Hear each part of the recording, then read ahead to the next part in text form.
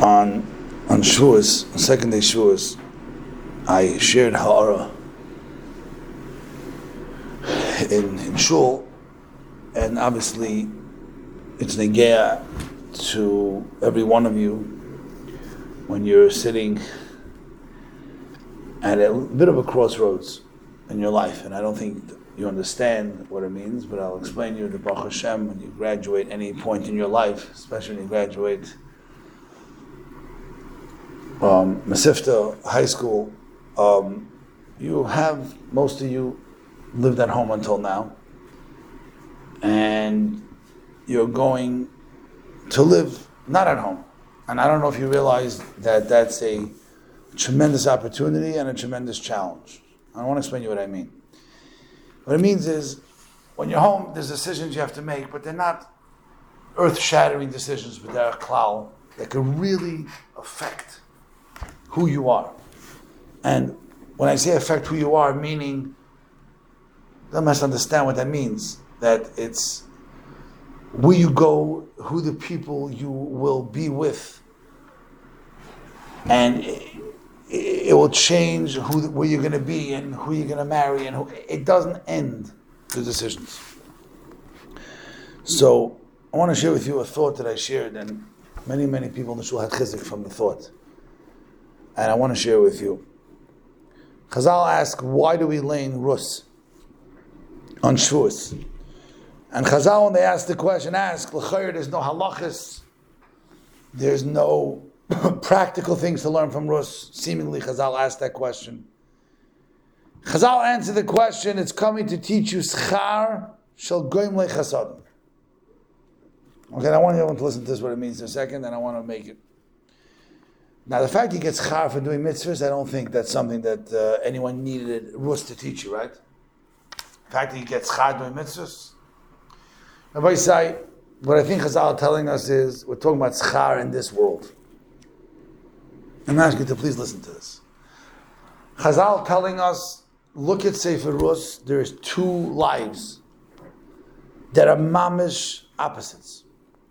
There's the life of a person who is an Adam Gadol, who came from a royal family and had everything going his way. He was very successful to the point that he was the Parnas Hador, he was called. So Rashi calls him. His name was Elimelech. He was the most respected and chashuv person.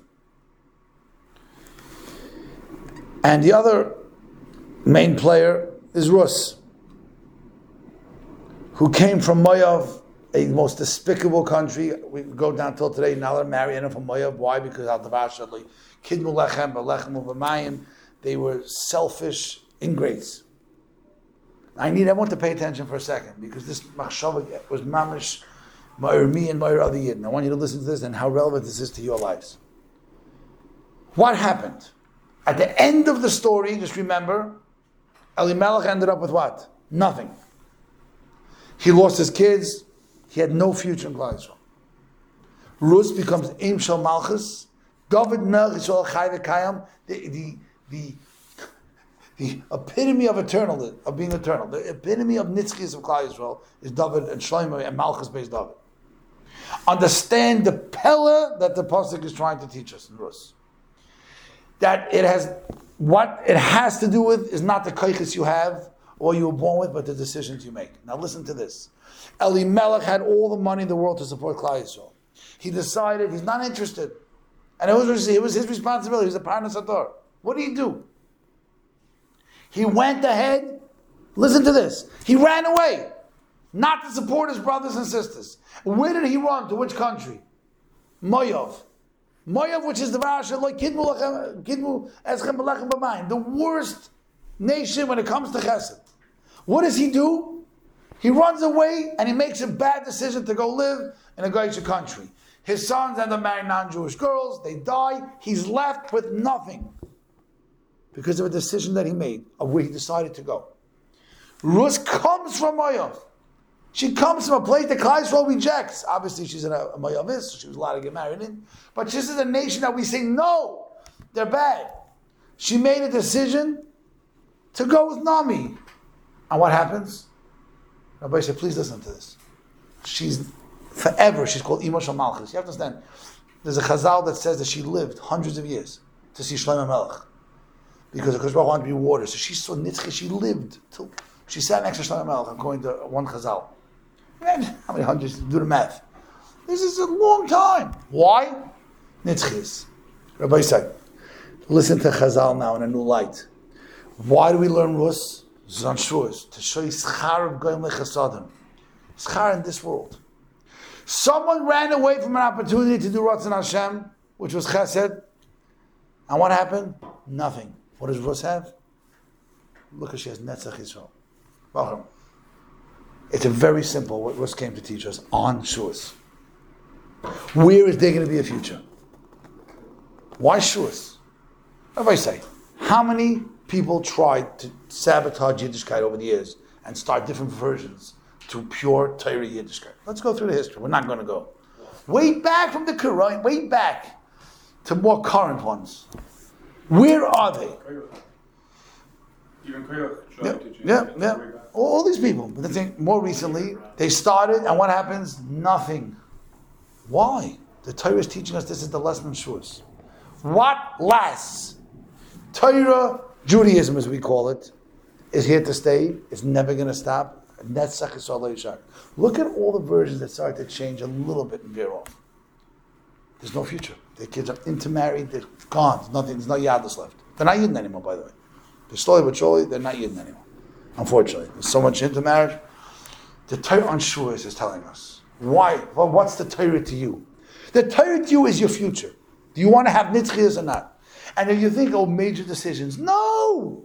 Elimelech made one bad decision in his life. It cost him, not only cost him his whole future. He has nothing. Abisha took away his kids. They married out. Done. There will never be a Yid you're going to meet in the street that's the grandson of Elimelech. Crazy? And some girl from Moav goes down as Ima Malchus Yisrael. Who's the head of Malchus Yisrael? A Moavite who came from an ingrate nation that was like Kid Melechem Melechem. She becomes Nitzchis of Klal Yisrael. Why Shavuos? Why Shavuos, Bachar? You know why Shavuos? Because Shavuos is telling you the Nitzchis of Torah. If you hang on to Torah, it sounds a little dramatic. Understand there's going to be Nisyanis in your life. There's going to be a group of Bachrim that you might meet. We're going here, we're going away for Shabbos. I don't know, whatever. It was a million. I'm not sure. It sounds like a little decision. Rabbi said, I'm going to ask you for a favor, because I was a Bachar. And I had friends that went to places. I had Bachrim who were good boys who went with places. I can tell you trips, single trips, that destroyed Bachrim's lives. Now, I'm trying to be dramatic here. Bachrim went on a Benes Manim for a week. They stayed here, stayed there. I'm not sure. We figured. Rabbi Yisai, Shal Tachtis. It was a single decision. Just remember, a single decision on Rus's part and Elimelech's part changed their history. Not just their history, their future. If you think that decisions you're making next year, those of you that are even going out of the country, right, going to Israel, you don't think the decisions you're going to make next year are going to affect your whole nitzchias. They're going to affect who your friends are, Mamela, who you marry, where you're going to live. Rabbi Yisai, you're just not happy the message. The only thing that has future is Torah. And I want to share with you one other thing. A beautiful voice from Nissen Kaplan. And again, I mentioned this. And you have to understand, we have an interesting minig on Shavuos. It's a really far-fetched minig. The minig is, we go ahead and we put flowers around the shul. Obviously, the Vilna Gaon held there was not a minig. There was not a kosher minig, but we have the minig brought down in the place. And the kasha of Nissen Kaplan asks, such a good kasha. He says, if you think about Matan Torah, you think about because the flowers grew on Har Sinai. Is that the most important thing you can think of? You want to really remember Har Sinai? I want you to pick up this huge thing that looks like Har Kigigas and hold it on top of the next guy's head and say, if you're not going to listen to this, I'm going to drop it on you. No, don't drop it. To me, that reminds me more of flowers. When you see the flowers on the top of the Yarn Kurdish, whoever your shul puts it, you said, oh, Matan Torah? I didn't. So, as I reflect on Nissen Kaplan, and he says such an unbelievable thing. He says the blooms of Har Sinai, the flowers. Why did Har Sinai grow flowers? He says flowers represent growth and nitzchias. eternally, right? Things plan. He said the symbolism of the flowers in Har Sinai was the fact that if you'll stick to Har Sinai, the nitzchis of Har Sinai, what's going to happen? That's what growth is. The flowers and the blooms are representing the future of Klal Yisrael. Bachram. It's just coming to tell you, why did Har Sinai bloom? So he writes, he says, that anything that's emes blooms. And he says over in the Beis HaMikdash, there were gold trees that bore fruit. You know this? Say it in the Chazal. Why? Because they were trees in the Beis HaMikdash. So even though they were not naturally, gold fruit, Kahanim was supported from it. Gold fruit grew on the gold trees. Sounds crazy. Why? Because it's emes. And he says an unbelievable thing only because Avrami mentioned Kairach. And he mentions Kairach as well. Kairach is fighting Moshe Rabbeinu. And we tried. I don't understand. Kairach was stupid. Kairach didn't realize that Moshe Rabbeinu bought everything. So what does the Kodesh Baruch Hu say? We're going to do something geschmack for Kairach. We're going to throw everybody's sticks in. And we're going to see which stick, what happens to. Blooms. What blooms? Nuts and prochim. So the Kasher, listen, asks, he says, really? All the makkahs that Moshe Rabbeinu brought didn't do it for him, right? What does it? We're going to go ahead and what? We're going to show flowers growing from the stick. Kairach's going to say, yeah. He says, because even Kairach understood what? That only emes blooms. And when he's going to see that Aaron HaKohen's stick blooms, what's he going to say? Well, we thought. It didn't work with Kairach, by the way. But what are we going to say? And guess what? What happened to Kairach? I want everyone to think about what happened to Kairach. What happened to his whole family? His kids, the ones that they chew. What happened to his whole family and everything, his whole nechasim, everything? Dead, in the ground, no nitzchis. What was the lesson when the Eibishter made that Aaron HaKohen's stick should bloom? Yeah. Emes continues, Torah continues. A decision to leave Har Sinai, a decision to leave Moshe Rabbeinu proved doom and gloom for Elimelech, for Kairach, and for everyone else. The schar is Olam Haba is one thing. How about in this world? What your family is going to look like forever. It sounds a little dramatic, but I'm telling you that I have friends today, their entire life had to do with which dira they went to in Eretz Yisrael. Bachram, I'm telling you, Bachram went to a certain apartment. I went to Dira, the first thing I checked out was not how many rooms it had, not how big the ceiling was, who the Bachram will be in the Dira. When you're surrounded by good Bachram, you do good things. We're all sucked in to our sviva, to our people around us. All the people that are what? That went to Diras for the Bachram, fudge, they brought in this material and that material. You thought it was nothing. It changed them for life. And every single one of you, as today you're going to move on, is going to have those decisions next year. Not once a week. And they're all going to look small. I'm telling you, a decision that's made when a person is your age could affect his entire future. This is the chizuk. When a person does a pu'ula, there are thousands upon thousands of stories of people that just, the Chazon Ish was asked in the early 1950 when the Baal Tshuva movement started, how come some people became Baal Tshuva, some people didn't? They went through the same program. He said those that their mothers cried, the grandmas cried, but look, mention those are ones that have Erlich kids, the ones that not. That means everything's affected by the future. I know you don't think now long term. That's not true.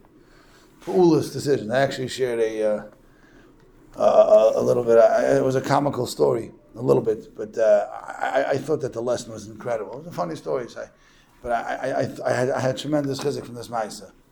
I shared a story on Shavuos that there was a yid that graduated.